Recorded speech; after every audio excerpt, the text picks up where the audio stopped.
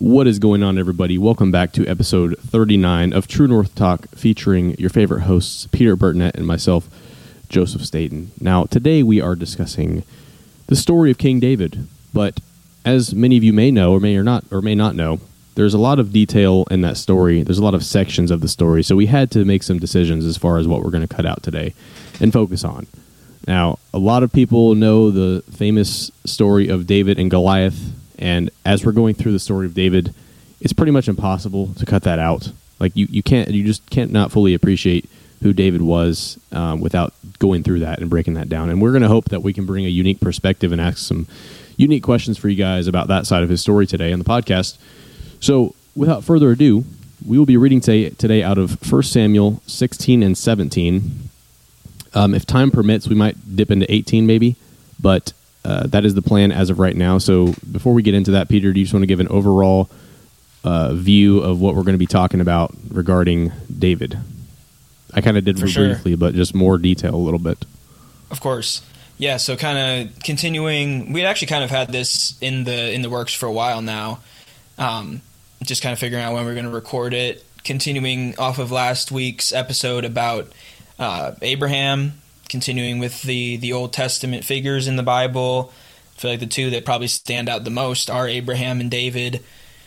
And so with this episode on David, we're going to talk more about his background, who he was, where he came from, and through that lens, revealing how God can use even the quote-unquote least of us, and that's not to say that any human is less than another, but that God can use us no matter what our status is in life, no matter where we might fall on the social ladder.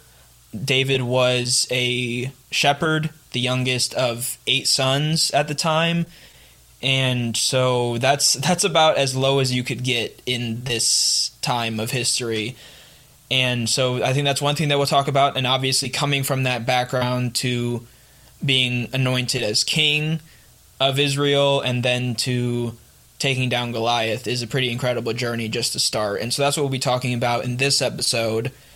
Before we dive into chapter 16, the background is we're going to be introduced also to a king named Saul. He was actually the first king of Israel. They had basically just prophets who kind of oversaw things, but they didn't really have a true leader. And something that I've heard too is it kind of shows how they were at fault a little bit because they didn't fully depend and trust on God to lead them. They weren't what we would call a theocracy, although that's what God intended for them to be. A theocracy being, a group of people who rely on their, the belief in their God to lead the way.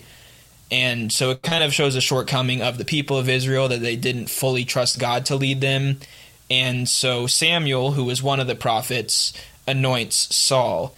And Saul, as we'll see, maybe a little bit in this episode, probably more so in the next episode that we record on David, certainly had his faults.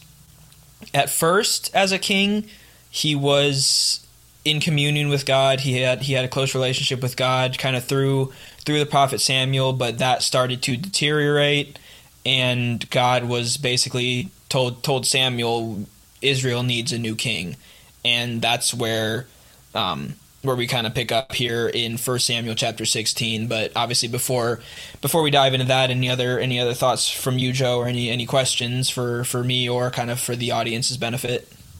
Not really. I would say that something that's going to stick out to our audience today and sticks out to me always is the glory and the just coming up story of David. It's really incredible to appreciate. It gives me inspiration in my life. Peter and I, if you guys have not heard our previous podcasts, and we typically don't dive into our own personal goals too much inside of True North because it's strictly a faith-based program, but we are two individuals who have pretty high goals in our lives. And, with that being the case, obviously your goals need to align with the Lord's will for your life. But, stories like David are always stories that really inspire me and give me hope and just encourage me to keep at my goals. Because just by nature of having big goals, it's going to be difficult sometimes to fully believe that your goals are possible to achieve. So that's something that sticks out to me, something to keep in mind, I think, for our listeners as we read through this. But other than that, I don't really have too many other questions. I think you gave a pretty good background on what we're going to be going through. So, yeah. And we'll talk about it a little bit more, too, after we read this opening part in 1 Samuel 16. But I think talking about those goals and everything, we'll see from David's story that patience is often very key in our aspirations to reach our goals, because I'll save it for after we read, but I'll just say David was basically promised something, and he had to wait for it, and I'll get into what that was once we read this opening passage. But yeah, I think definitely what you said backs it up really well. Okay. Well, if that is the case, then I will go ahead and read, unless you want to start us off reading-wise, but I'd like to read 16, and maybe we can go 1 Samuel 16, 1 through 13, and then we'll split up to 14 through 23. Well, actually, I might have marked this wrong. I was planning just to read the first 13 verses, okay. But we can definitely change that. And one thing I did want to add, it's the end of 1 Samuel 15, and the Lord regretted that he had made Saul king over Israel. So that's, again, kind of a lens to look through as we read this opening story. Yeah, I would like to go through 23. So okay, I'll take like I said, 1 through 13, and then we'll kind of maybe talk about it a little bit, and we'll just go ahead and finish off chapter 16 here, because I do think it adds context to what we were saying overall about Saul. Sure. So, okay, the Lord said to Samuel, "How long will you grieve over Saul, since I have rejected him from being king over Israel? Fill your horn with oil and go. I will send you to Jesse in the Bethlehemite, for I have provided myself a king among his sons." And Samuel said, "How can I go? If Saul hears it, he will kill me." And the Lord said, "Take a heifer with you and say, I have come to sacrifice to the Lord, and invite Jesse to the sacrifice, and I will show you what you shall do. And you shall anoint for me him whom I declare to you." Samuel did what the Lord commanded and came to Bethlehem.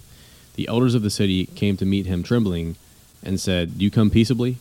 And he said, "Peaceably, I have come to sacrifice to the Lord. Consecrate yourselves and come to me to the sacrifice.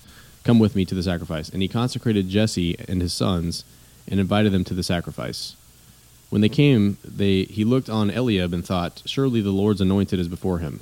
But the Lord said to Samuel, "Do not look on his appearance or on the height of his stature, because I have rejected him. For the Lord sees not as man sees. Man looks on the outward appearance, but the Lord looks on the heart." Then Jesse called Abinadab, and made him pass before Samuel. And he said, "Neither has the Lord chosen this one." Then Jesse made Shammah pass by, and he said, "Neither has the Lord chosen this one." And Jesse made 7 of his sons pass before Samuel. And Samuel said to Jesse, "The Lord has not chosen these." Then Samuel said to Jesse, "Are all your sons here?" And he said, "There remains yet the youngest, but behold, he is keeping the sheep."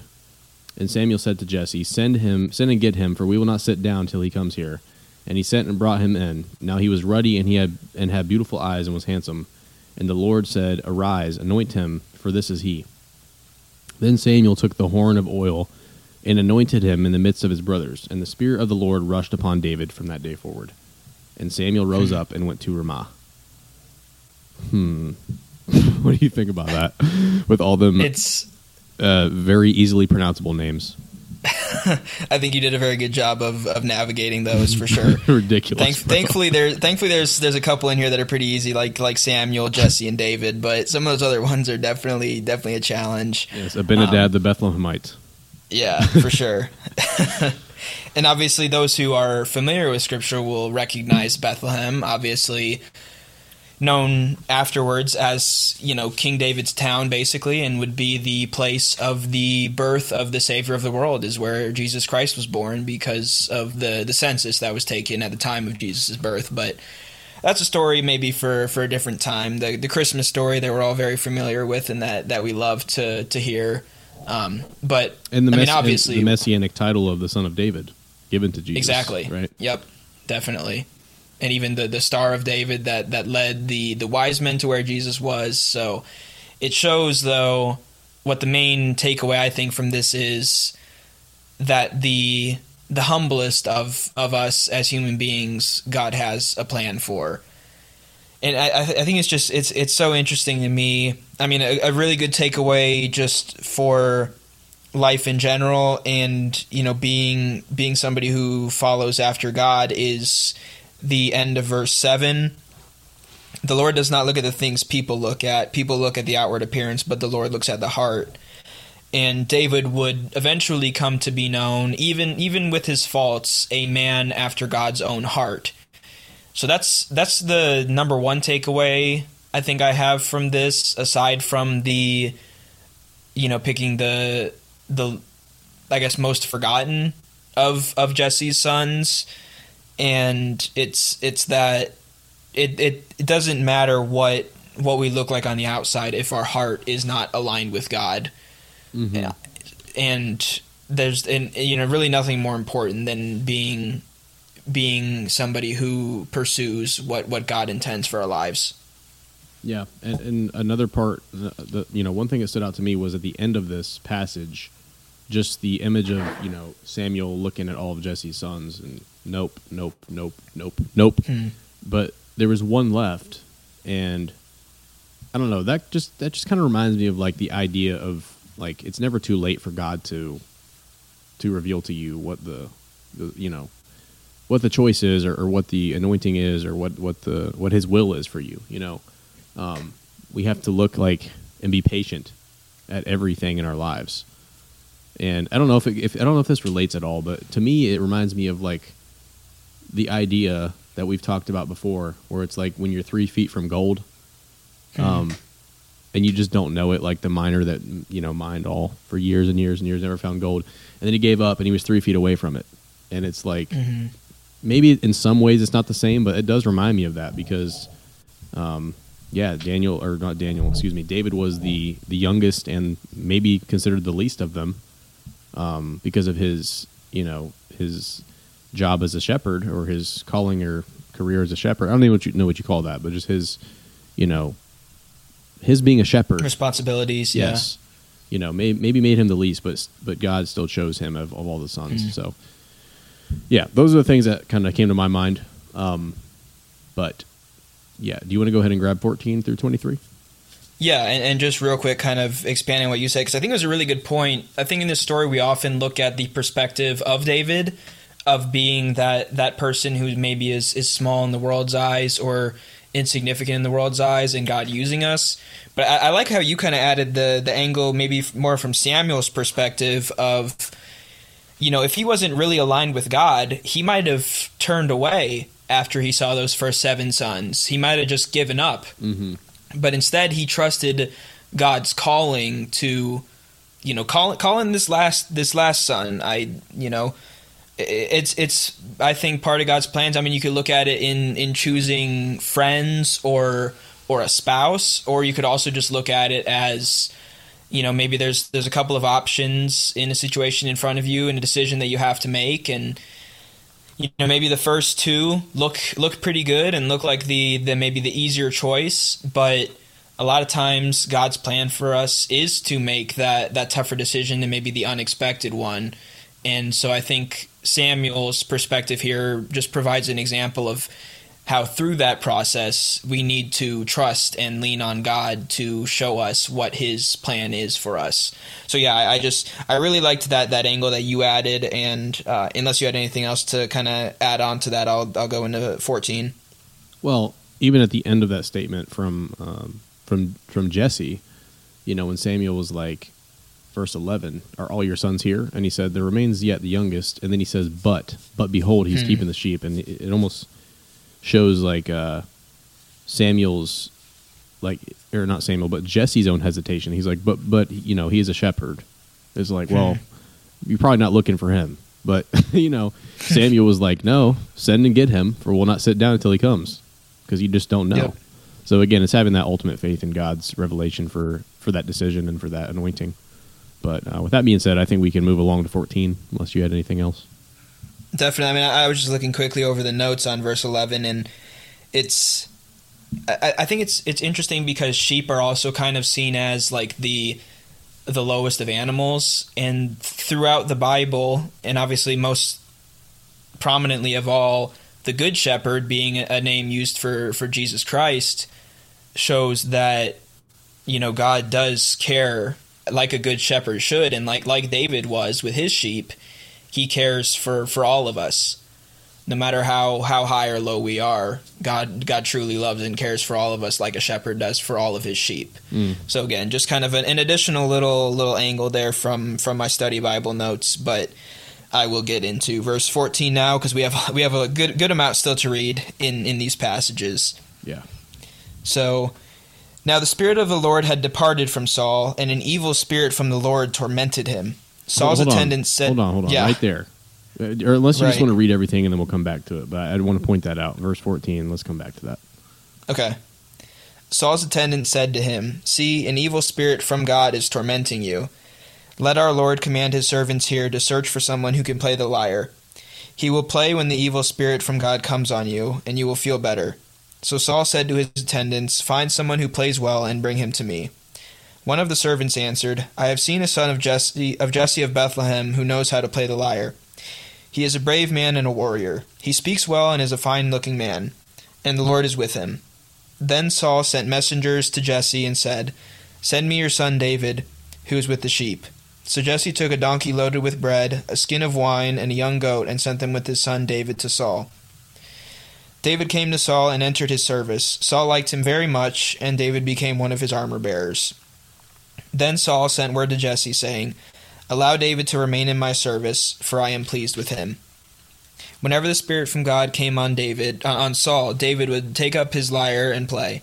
Then relief would come to Saul, he would feel better, and the evil spirit would leave him. So, I don't know what you think about this, but a harmful spirit from the... Mine says a harmful spirit from the Lord. Behold now, a harmful spirit from God is tormenting you. Okay. I looked that up, and this is a commentary. This is the Benson commentary. It says, okay, his courtiers could not but observe the change which had taken place in him, and the strange disturbance in his mind, and very probably ascribed it to the hand of God upon him. When the evil spirit from God is upon thee, when a melancholy fit seizeth thee, he shall play with his hand, and thou shalt be well. And the success confirmed their opinion. It is true, music cannot of itself have a direct influence on an evil spirit to cause it to depart. Yet because such a spirit, it seems, had not got possession of him, but only occasionally troubled him by working on the passions of his mind and humors of his body, and because it is manifest that music has a great power over these things, frequently composing the spirits and cheering and delighting the mind. Let's see. It is not strange if that evil spirit had not that power over Saul when these good effects of music had been experienced by him, which it had before. Thus Satan had less power over lunatics in the decrease than in the increase of the... Okay, this is an interesting commentary here, but it's interesting to me that God would send an evil spirit. And not only that he would send it, but it says from the Lord. Right. You know, that honestly kind of reminds me of the idea that God can harden hearts. Right? Because if the Lord has evil spirits that he sends, then clearly he's choosing to do that. And the Lord will send an evil spirit, as we see here, like he did with Saul. It's just very interesting to me. I'm not sure if you have any thoughts on that, but it's like, wow. I never thought about it like that. Yeah, I feel like an argument that would be made from a worldly perspective is, I thought God had, no connection to evil. He couldn't set his face on it. Yeah. And I feel like my answer to that is we kind of talked about this maybe in the last episode or maybe a couple episodes ago now, but it's the idea that, the question of whether God tempts us or just sends tests and trials our way. And I think this is another example of that. It's not like God is sending this spirit to, torment Saul for the benefit of the devil, but it's almost like he's taking advantage of the evil spirit to kind of carry along his plan. And I feel like it's I like to stay away from using an answer of, it's just part of God's plan and you just have to trust him, but I feel like this is maybe one of those situations where it's a little bit tougher to answer why this would have been happening. Because if God is all good, then why is this happening? But again, I think it's an opportunity here for us to see that it was a place for David to play the lyre and provide relief for Saul. Well, so it shows how even through evil, God can use us for good. Yeah, I would agree. I think this is a good example maybe of the mix of free will and sovereignty, because, in this example, if the Lord knew that Saul his destiny by his own doing and choice was hell or departing from the Lord, then you could argue that God's sending of an evil spirit to torment him would basically accomplish his will of making David a king, because it allowed David to get in with Saul and allowed him to play the lyre for him, right? Yep.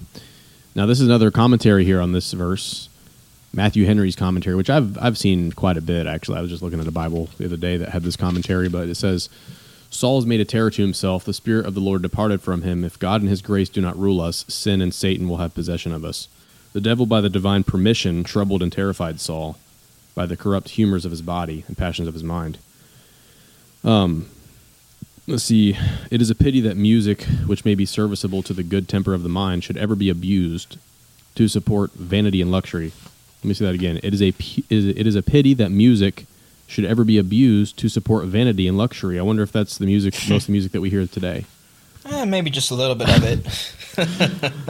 That sounds like a pretty perfect description of what most music is. Hits it right on the hammer right on the nail. Yeah, maybe just a little bit. Just a little bit. Yeah, but it's pity that music should ever be abused to support vanity and luxury and made an occasion of drawing the heart from God in serious things. That is, driving away the good spirit, not the evil spirit. Okay, so it seems like moreover, this seems as if the Lord, because Saul chose to depart himself, that God kind of chose to open up, the possibility for an evil spirit to come in. Yeah. So, anyways, I just thought... And I did have something then to add to that before we do move on. Okay. From I just have an NIV study Bible. This might be from a commentary, but it's in the notes, in the footnotes. So the part where it says the Spirit of the Lord had departed from Saul, the removal of the Spirit from Saul and the giving of the Spirit to David determined the contrasting courses of their lives. Evil spirit from the Lord, this statement and similar ones in Scripture indicate that evil spirits are subject to God's control and operate only within divinely determined boundaries. Saul's disobedience continued to be punished by the assaults of an evil spirit, and then tormented him. Saul's increasing tendencies to despondency, jealousy, and violence were no doubt occasioned by his knowledge of his rejection as king and his awareness of David's growing popularity. But an evil spirit was also involved in these psychological aberrations. I like what it said about, I feel like this was what I was kind of touching on, but it provides it in a more succinct way, that evil spirits are subject to God's control and operate only within divinely determined boundaries. And obviously those boundaries are set in place, I would add, to provide room for God to be at work.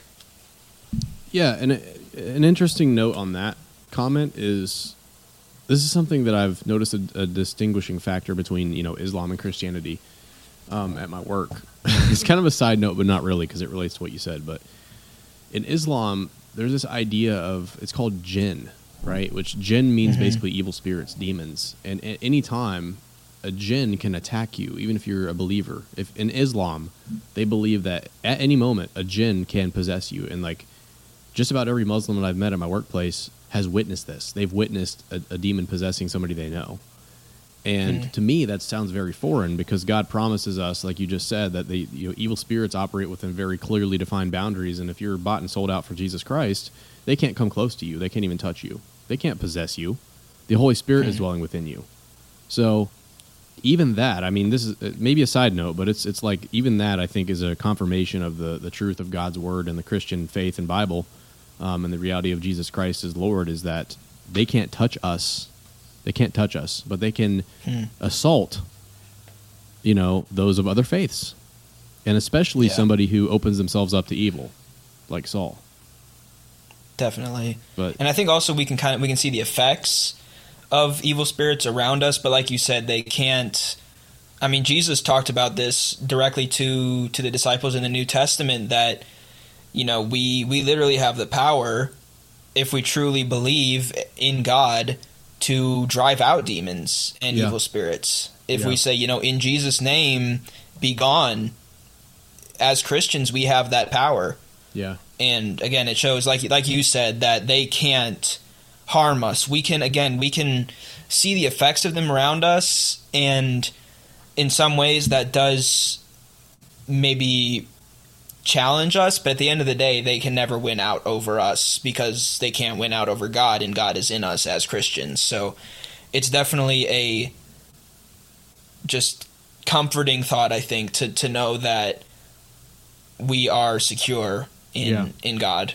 We are, but that's not to say that we can't open ourselves up to evil, the influence of evil spirits. And I think a good medium for that, in this example, like this commentary was saying, it can be music. It can be what we consume. It can be what we say. That's why Jesus said the power of life and death.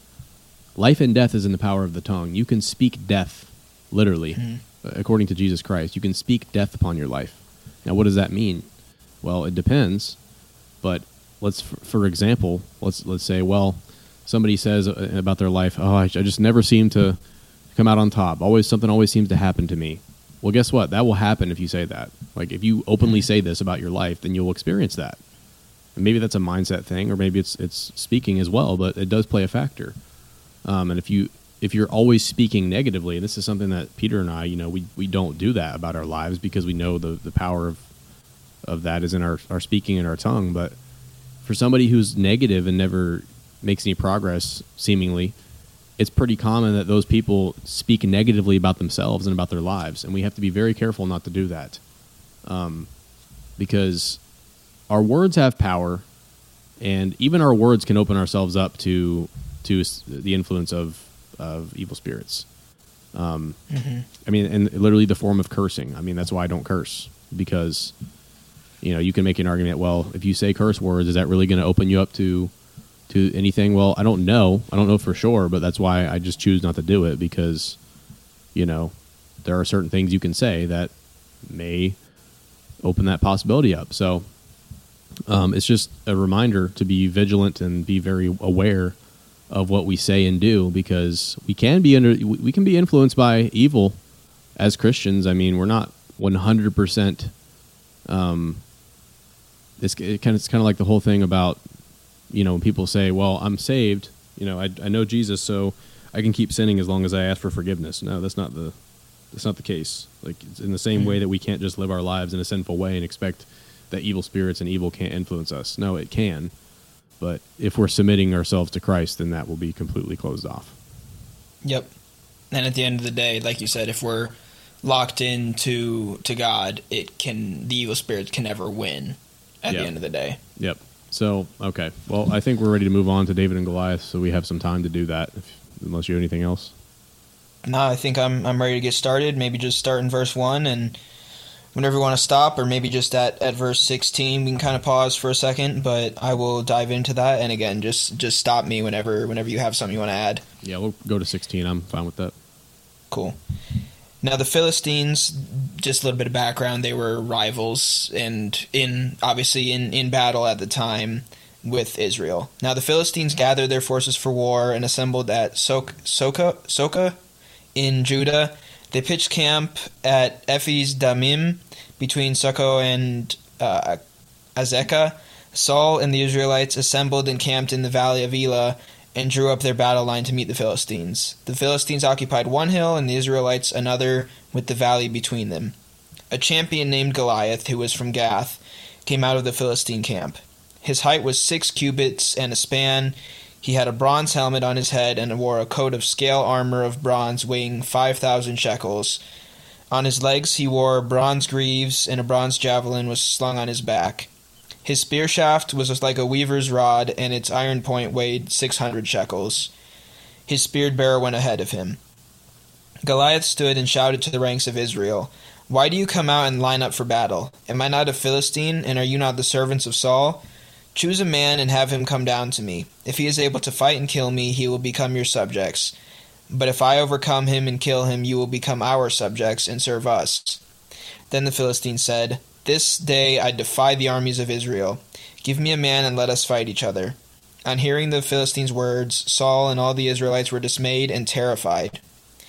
Now David was the son of an Ephrathite named Jesse, who was from Bethlehem in Judah. Jesse had 8 sons, and in Saul's time he was very old. Jesse's 3 oldest sons had followed Saul to the war. The firstborn was Eliab, the second Abinadab, and the third Shammah. David was the youngest. The 3 oldest followed Saul, but David went back and forth from Saul to tend to his father's sheep at Bethlehem. For 40 days the Philistine came forward every morning and evening and took his stand. I feel like almost we should read a little bit more before we start. Yeah. You want to go through 23? Or I can go through 23. Sure. And Jesse said to David his son, "Take for your brothers an ephah of this parched grain and these 10 loaves, and carry them quickly to the camp to your brothers. Also take these 10 cheeses to the commander of their 1,000. See if your brothers are well, and bring some token from them." Now Saul and they and all the men of Israel were in the valley of Elah fighting with the Philistines. And David rose early in the morning and left the sheep with the keeper, and took the provisions and went, as Jesse had commanded him. And he came to the encampment as the host was going out to the battle line, shouting the war cry. And Israel and the Philistines drew up for battle, army against army. And David left the things in charge of the keeper of the baggage, and ran to the ranks, and went and greeted his brothers. As he talked with them, behold, the champion, the Philistine of Gath, Goliath by name, came up out of the ranks of the Philistines, and spoke the same words as before. And David heard him. So, okay. I think to add, whenever the Israelites saw the man, they all fled from him in great fear, just to kind of hammer home the intimidation of Goliath. Yeah. So the picture kind of going on here is, and I think just to add some imagery, I looked up the height of Goliath, 6 cubits and 1, what was the term? A span. It's about 10 feet tall. So you can picture maybe kind of like how high a goalpost is, a field goal. About that height. Or basketball rim, yeah. Yeah, basketball rim. So pretty big guy, and he's a champion. You know, I assume that was referring to the fact that in war he has taken down a lot of people in armies. So Saul was terrified, and Saul was the king of Israel, and you can imagine that, you know, by Saul's appointment, that he's a pretty tough guy and has seen some pretty brutal things in war. So it's no understatement to say that he was terrified. And David, I also think it was interesting the note about him going back and forth to the sheep and back. And I'm curious how old David was in these days. I'm not sure if there's a reference to that, but those are just some of the things that stood out to me so far. Yeah, and I think also the fear that the Israelites had showed their lack of trust in God. And it was something that had caused them to have a king with his faults in Saul in the first place, is, again, their lack of trust and dependence on God. You know, if they truly had faith in God, like the faith the size of a mustard seed, to tell a mountain to jump, then it jumps, it moves, and to have faith that it moves and it does move. If they had that, they wouldn't have this fear. And so I think it shows that, you know, as we'll see as we move through this chapter, that was faith that David did have. You know, basically, forget the consequences. Whatever happens to me, I trust God to lead me through this. And so I think that shows that as a people, and even their king, Israel at this time lacked true dependence and faith in God. Yeah, and it's a marked difference between really every day. I mean, you know, Peter, you know, off the podcast, we've had some conversations just about situations that are happening and you know, family and everything like that. And it's a challenge when you're hit in the face with some hard situations to walk by faith every day. It really is. And you can imagine in this valley, the feeling the Israelites had is ultimate fear. I mean, fear of death, fear of being conquered, you know, the worst things that could happen to them.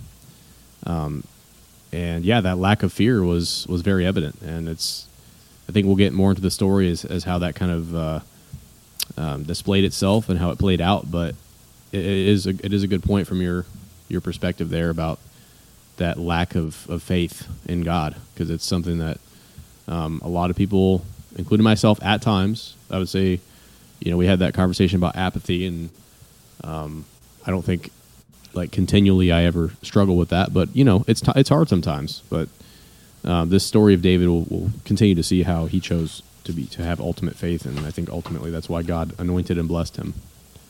So I can grab 24 through 37 if that's cool with you. Yeah, works for me. Bet. So all the men of Israel, when they saw the man, fled from him and were much afraid. And the men of Israel said, "Have you seen this man who has come up? Surely he has come up to defy Israel. And the king will enrich the man who kills him with great riches, and will give him his daughter and make his father's house free in Israel." And David said to the men who stood by him, "What shall be done for the man who kills this Philistine and takes away the reproach from Israel? For who is this uncircumcised Philistine that he should defy the armies of the living God?" Dang. And the people answered him in the same way, "So shall it be done to the man who kills him." Now Eliab, his eldest brother, when he heard when he spoke to the men, and Eliab's anger was kindled against David, and he said, "Why have you come down? And with whom have you left those few sheep in the wilderness? I know your presumption and the evil of your heart, for you have come down to see the battle." And David said, "What have I done now? Was it not but a word?" And he turned away from him toward another and spoke in the same way, and the people answered him again as before. When the words that David spoke were heard, they repeated them before Saul, and he sent for him. And David said to Saul, "Let no man's heart fail because of him. Your servant will go and fight with this Philistine." And Saul said to David, "You are not able to go against this Philistine to fight with him, for you are but a youth, and he has been a man of war from his youth." But David said to Saul, "Your servant used to keep sheep for his father, and when there came a lion or a bear and took a lamb from the flock, I went after him and struck him and delivered it out of his mouth. And if he arose against me, I caught him by his beard and struck him and killed him. Your servant has struck down both lions and bears, and this uncircumcised Philistine shall be like one of them, for he has defied the armies of the living God." And David said, "The Lord who delivered me from the paw of the lion and from the paw of the bear will deliver me from the hand of this Philistine." And Saul said to David, "Go, and the Lord be with you." Wow. That's crazy. Yeah. So David's statement, I don't know, when I just said that out loud, it even gives me I just get fired up, right? Yeah. Like, in my life right now, I just had my first scrimmage for my baseball season. So, and it's, just to get some context, I've been on the same team. I played in like an adult baseball league. It's competitive. It's an amateur league. A lot of ex-college and sometimes some ex-pros, but and current college players. But, I've been on this team for a few years, and we've been doing things a certain way. And I basically just got tired of it. I was like, I want a new team. I want a competitive team. I want to get out there. And that feeling I had on the baseball field, this scrimmage, and just this season, it's kind of along these lines. It's like, what do you say? Let's see. He said, "What shall be done for the man who kills this Philistine?" And then he said, "Who is this uncircumcised Philistine that he should defy the armies of the living God?" Like, man, that just fires me up. I know it's not the same situation, but like, it like cultivates and, I don't know, gets that fire inside of me, that competitive spirit. And just, that's the spirit that I have with my life and what I want to do with my life. And maybe you can relate to this, Peter. I know you can in some ways, but like, who is anybody that they should defy the living God? Like, go ahead and try. You're not going to do it, but you can try. But who are you that you're trying to defy the truth that comes from the living God? He's alive. His word is alive. The truth is alive. I don't care who hears it. I don't care what anybody thinks about it. It's the truth, and it's God. And with him on our side, how can we fail? And that's kind of what I take from this. Amen. It just fires me up. Yeah. Yeah, and it's interesting because for me, a different part, and I thought this is what you were going with at first, because it's what kind of fires me up more so. It's that part from 34, and then especially ending in verse 37. I'll read that. "The Lord who rescued me from the paw of the lion and the paw of the bear will rescue me from the hand of this Philistine." To me, that pumps me up, and just that whole kind of background of that statement, basically, that every tough situation that we're presented with in life prepares us for the next one, for the next hardest challenge that God has for us. And I feel like if we look at every challenge that we go through with that mindset, then we will be ready for facing life's toughest challenges. I mean, a 10-foot man when compared to a lion or bear is probably a fairly equal comparison. But this, this Philistine Goliath was, to another level of a challenge for David. And so I think his trust in God, again, like I talked about earlier, was once again in place here. And it shows that, I think every challenge that we go through prepares us for the next one down the line. David having to battle the lions and the bears to save the sheep. I mean, that also in another sense shows his compassion that he had for all of his sheep, to be willing to put his life on the line, which on another topic is exactly what Jesus did for us. He put his life on the line to be the ultimate good shepherd. Yeah. But again, just the Lord who rescued me from the paw of the lion and the paw of the bear will rescue me from the hand of this Philistine. So, I would encourage you and I, Joe, and everybody listening to this podcast, put in the Lord who rescued me from the paw of this challenge and from the struggle of this will rescue me from the hand of this next struggle. Whatever those struggles are for you, everybody listening, I encourage you to put in those challenges that you've gone through in the past and that the Lord has seen you through. And then where it says the hand of this Philistine, replace it with whatever challenge you are currently facing, or maybe one that you see just on the horizon, or even just a general statement, the Lord who rescued me from previous challenges will rescue me from the next one. And I think that's an incredibly powerful mindset to live with if we truly do fully depend on God. Yeah. And that's more of like I think we had two different kind of things there. Like that interpretation and that perspective is more of like a responding to life's tests and trials, right? And then my thing, and this is what I'm going to mention here too, is earlier back in around 28 through 30, was along the lines of, and this is probably just because I've been thinking about this more often, but the goals of my life, the things I want to do, I'm trying to figure everything out and how it's going to work out. But when we are aspiring as people, as human beings, to achieve something great and worthwhile and challenging, we're going to have naysayers, and we're going to have people who don't believe in us and understand us. And really, I think how David responded to that is even a testament in a way that we should respond. And it's something I've experienced. But if you look back here at 28, his older brother, his anger rose against David, and he said, "Why have you come down, and why'd you leave your sheep? I know that your reason is because your heart is evil, and you just wanted to come down and watch the battle. Like you don't, And that was completely wrong. It was completely wrong, Yeah. And David said, "What have I done now? Was it not but a word?" Like, we're going to have people just like David had here that, when we achieve and we aspire to do something, especially for God, like not even in our own lives and for what we want to do, but especially when you're doing it for the Lord, you're going to face that much more opposition. And people are going to try to deter you and say things to you, like even David's own brother said here, but he turned away from him and said and spoke in the same way, and the people answered him again. And David said, like you said, he delivered me from the paw of the lion, from the paw of the bear. He'll deliver me from the hand of this Philistine. And who are you to go against the army of the living God? He didn't care what even his brother said. And I think that's just a great thing for us to keep in mind in our lives, is you really can't care what anybody thinks at the end of the day. As long as what you're doing in your life is for the Lord, it doesn't matter what anybody else thinks, to be quite honest. People can say whatever they want, but you need to move forward in confidence and just give it to God, and He'll be with you.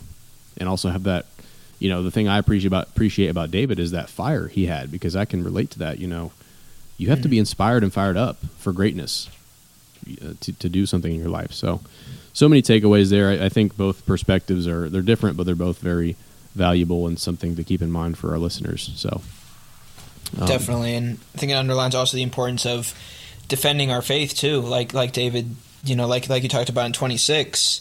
Who is this uncircumcised Philistine that he should defy the armies of the living God? Yeah. We should be fired up when people talk down on our faith or, disrespect the living God that we worship. And again, it doesn't mean that we then attack those people, but it means that we... Sorry, I just have an image in my head now. I'll tell you in here in a second. Okay, but it's just, when somebody discredits the living God, we need to be ready to, kind of like Paul said, to like give an account for our faith and give, an explanation for why the living God is true and why we worship him.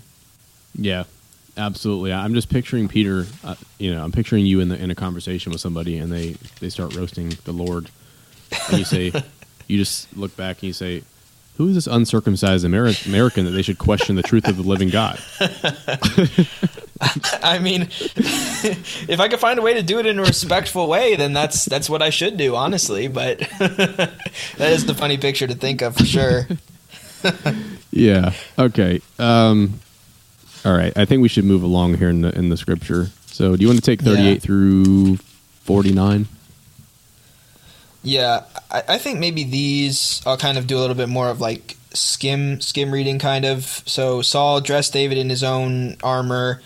He tried fastening the armor and walking around, but he wasn't able to. He said, I cannot go in these because I am not used to them. And so then, again, this showed his faith. Pick it up in verse 40.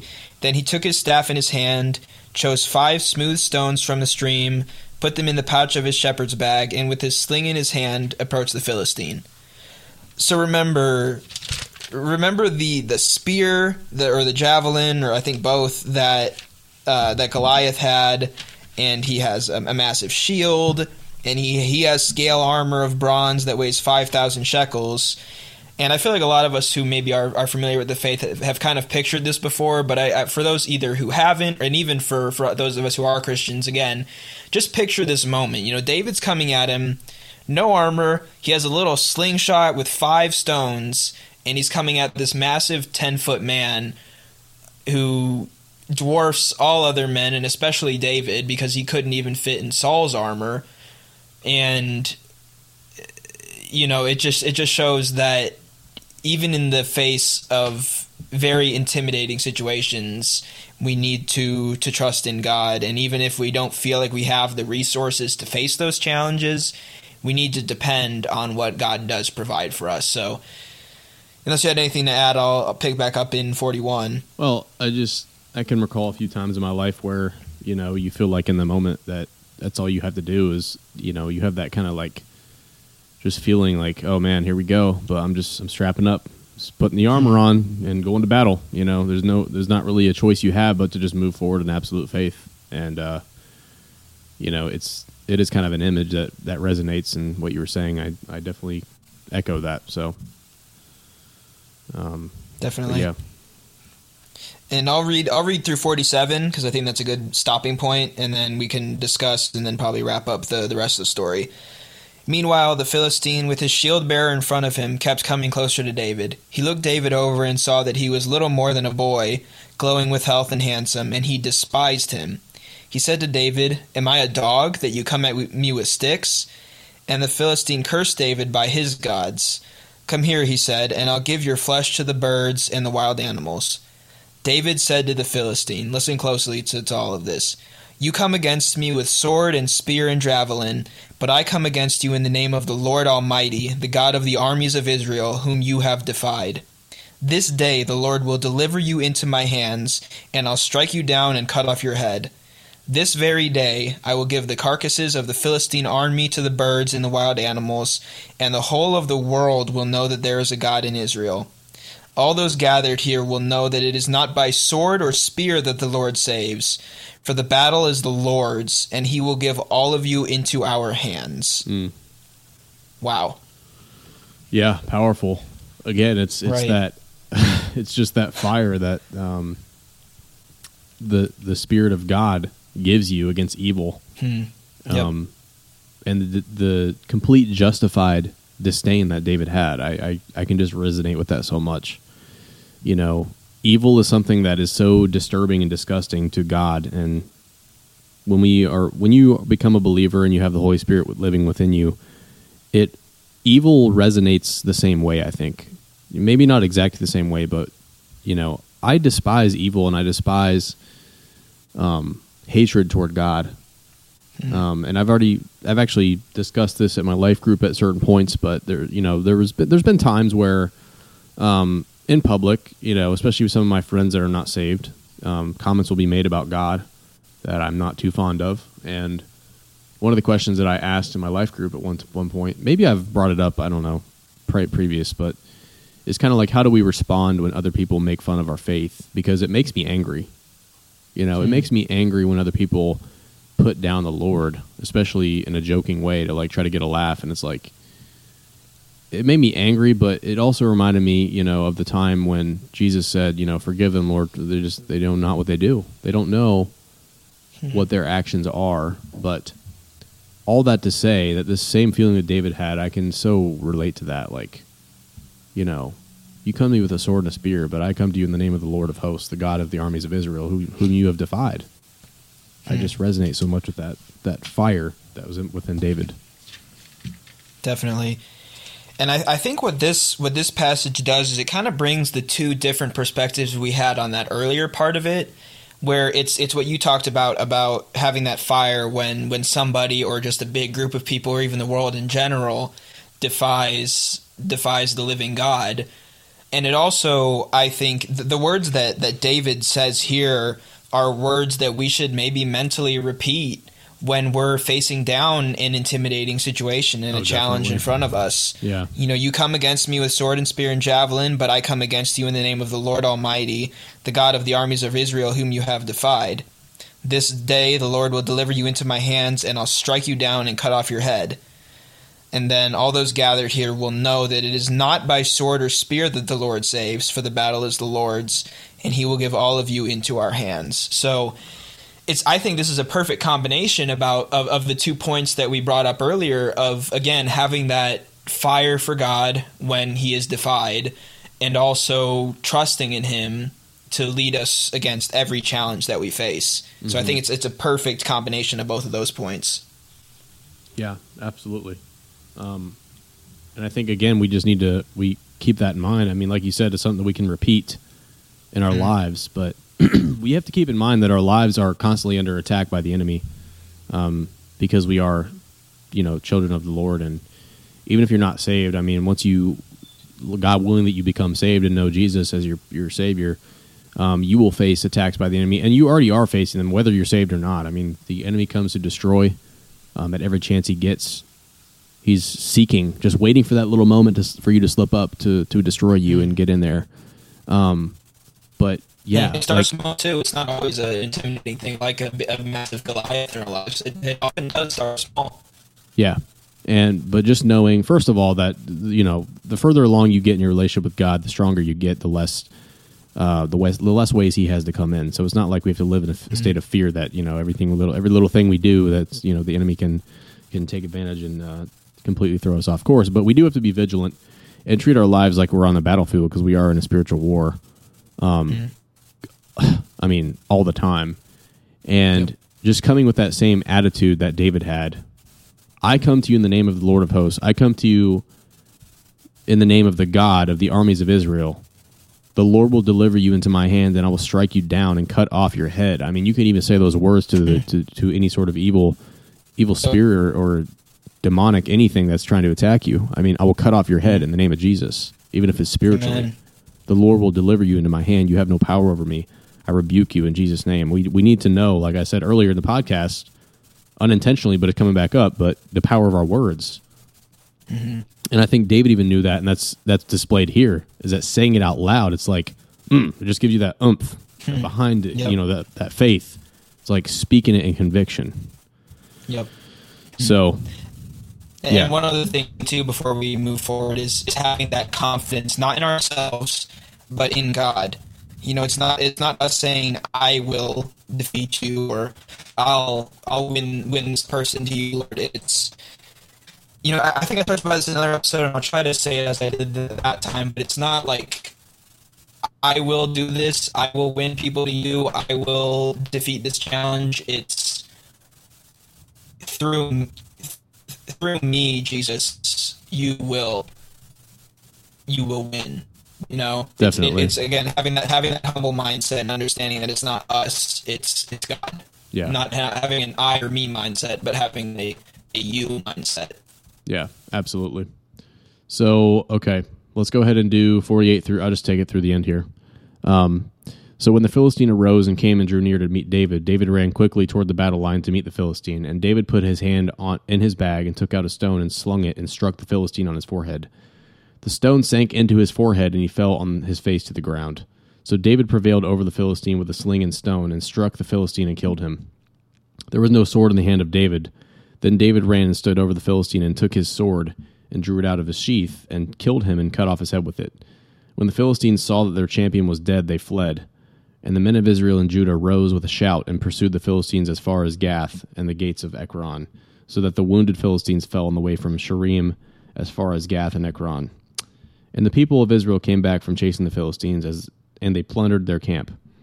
And David took the head of the Philistine and brought it to Jerusalem, and he put his armor in his tent. As soon as Saul saw David go out against the Philistine, he said to Abner, the commander of the army, "Abner, whose son is this youth?" And Abner said, "As your soul lives, O king, I do not know." And the king said, "Inquire whose son the boy is." And as soon as David returned from the striking down of the Philistine, Abner took him and brought him before Saul with the head of the Philistine in his hand. And Saul said to him, "Whose son are you, young man?" David answered, "I am the son of your servant Jesse the Bethlehemite." So this comes after Samuel selected David, right, to be anointed. But Saul was not yet aware of that anointing. I think maybe he saw, or maybe I'm wrong about that. Was there reference to that?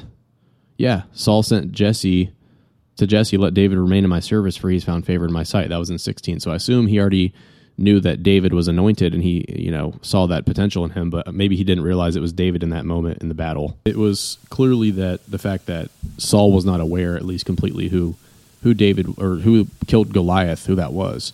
But we had reference to the fact that he knew that he was anointed, and he sent him forth to kill Goliath after he said, right here, Saul said to David, "Go and the Lord be with you," in verse 37. So it's kind of an interesting thing how he didn't know necessarily who it was. But I don't know if you had any thoughts on that or something else you wanted to take away.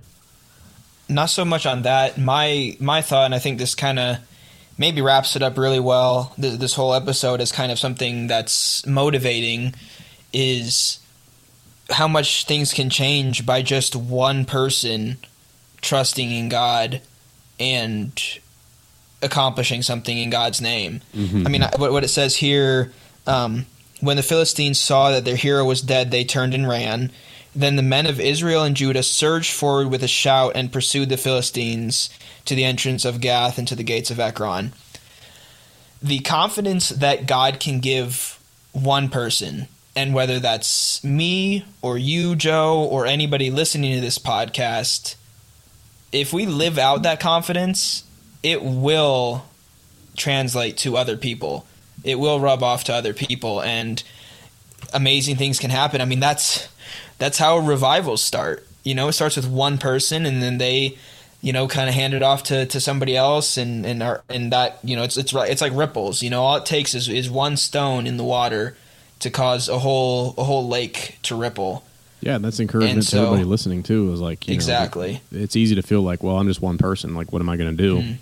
But I think intentionally, this story was, it happened the way it did to show us that perspective of, what, it does take one person. And if you're fully convicted and live that out, who cares what anybody else thinks, including your own family sometimes. Like as his brother said, somebody will see that in you, like Saul and David. When God has anointed you and given you that conviction, somebody will recognize that, and you'll be put in a position to use that conviction and use that confidence and put it into play, and it will change a lot. It can change a lot, but you have to have faith that it can. And as this story said, the entire army of Israel had fear, but all it took was one person to change that whole entire course. Something to keep in mind in our lives. I don't know what everybody's listening, their goals are and their desires, but truly, anybody listening to this podcast, if you have a dream, if you have something that you think is impossible because you're just one person, you can't do it, that's not true at all. You can make a difference. You can make a massive change for God. But just, Amen. As always, we have to keep in mind and make sure that our intentions and our goals are in alignment with God's will, and that they're not selfish, they're not vain, that they are goals that are based in, growing God's kingdom and bringing him glory. Amen. So agree 100%. Yeah. Yeah, I think it's a good place to wrap this episode up, unless you have anything else to add. No, I think you wrapped it up perfectly. Again, it just takes one of us. For anybody listening, and I obviously encourage me and Joseph as well, to live out the faith that we have and to truly have a deep, abiding faith in God. And, it might not happen immediately. It might take some work. It might take some time. But if you live out the faith that David had here, you will see God be glorified, and you will see other people join that journey as well. Yeah, and I would like to close out in prayer. I don't have anything else to add, so I'm just going to pray. Dear Lord, I pray, thank you for this podcast, first of all, and the ability we have to share our faith and speak freely in this country and do it in a way that reaches others. I pray that every time we record, Lord, you continue to grow this podcast, True North. Pray to bless opportunities to have new guests and have new speakers and just keep the content fresh and relevant to our listeners. I pray anybody listening to this podcast that's not yet saved would have their eyes opened by you, Lord. Show them the light, show them the truth.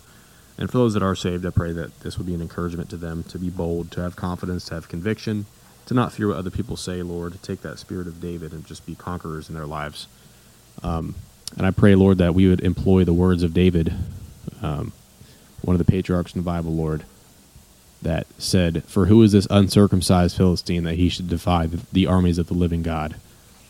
The Lord who delivered me from the paw of the lion and the paw of the bear will deliver me from the hand of this Philistine." And Saul said to David, "Go, and the Lord be with you." Pray that we'd have that attitude in our lives, Lord. Whatever the lion or the bear is in our life, Lord, or whatever we have coming, that the Lord deliver us, and we'd have that confidence and just be secure in our destiny with the Lord. And all things I pray today in Jesus' name. Amen. And Lord, I pray just want to agree 100% with what Joe said and just echo that. To have that defense of who you are as a living God, and also having that confidence to face challenges. And I pray for those listening out there who maybe feel like they are just quote unquote a shepherd, just somebody from humble beginnings, and how could you use them, Lord? I pray that this episode would give them confidence that I can do all things through Christ who strengthens me. And I pray that you would give everybody listening to this podcast, Lord, and Joseph and myself included, the confidence that David had, that regardless of where we come from, the mistakes that we've made in the past, that you can use us to glorify your kingdom. And so I thank you for the example of David from Scripture, and I pray that you would give us, again, the confidence that he had to take on Goliath. Amen. Amen. Well, if you made it this far in the podcast, thank you for listening. Hope you certainly took something away from today's episode. Don't be afraid to share the podcast. Share it with somebody who needs to hear it. This is something we put a lot of work into and a lot of just faith, and we hope that this reaches people. So share it if you haven't already. Like and rate the podcast on Spotify and Apple. And with that being said, this is episode 39 in the books of True North Talk. This is your host, Joseph Staten and Peter Burnett, signing out. God bless.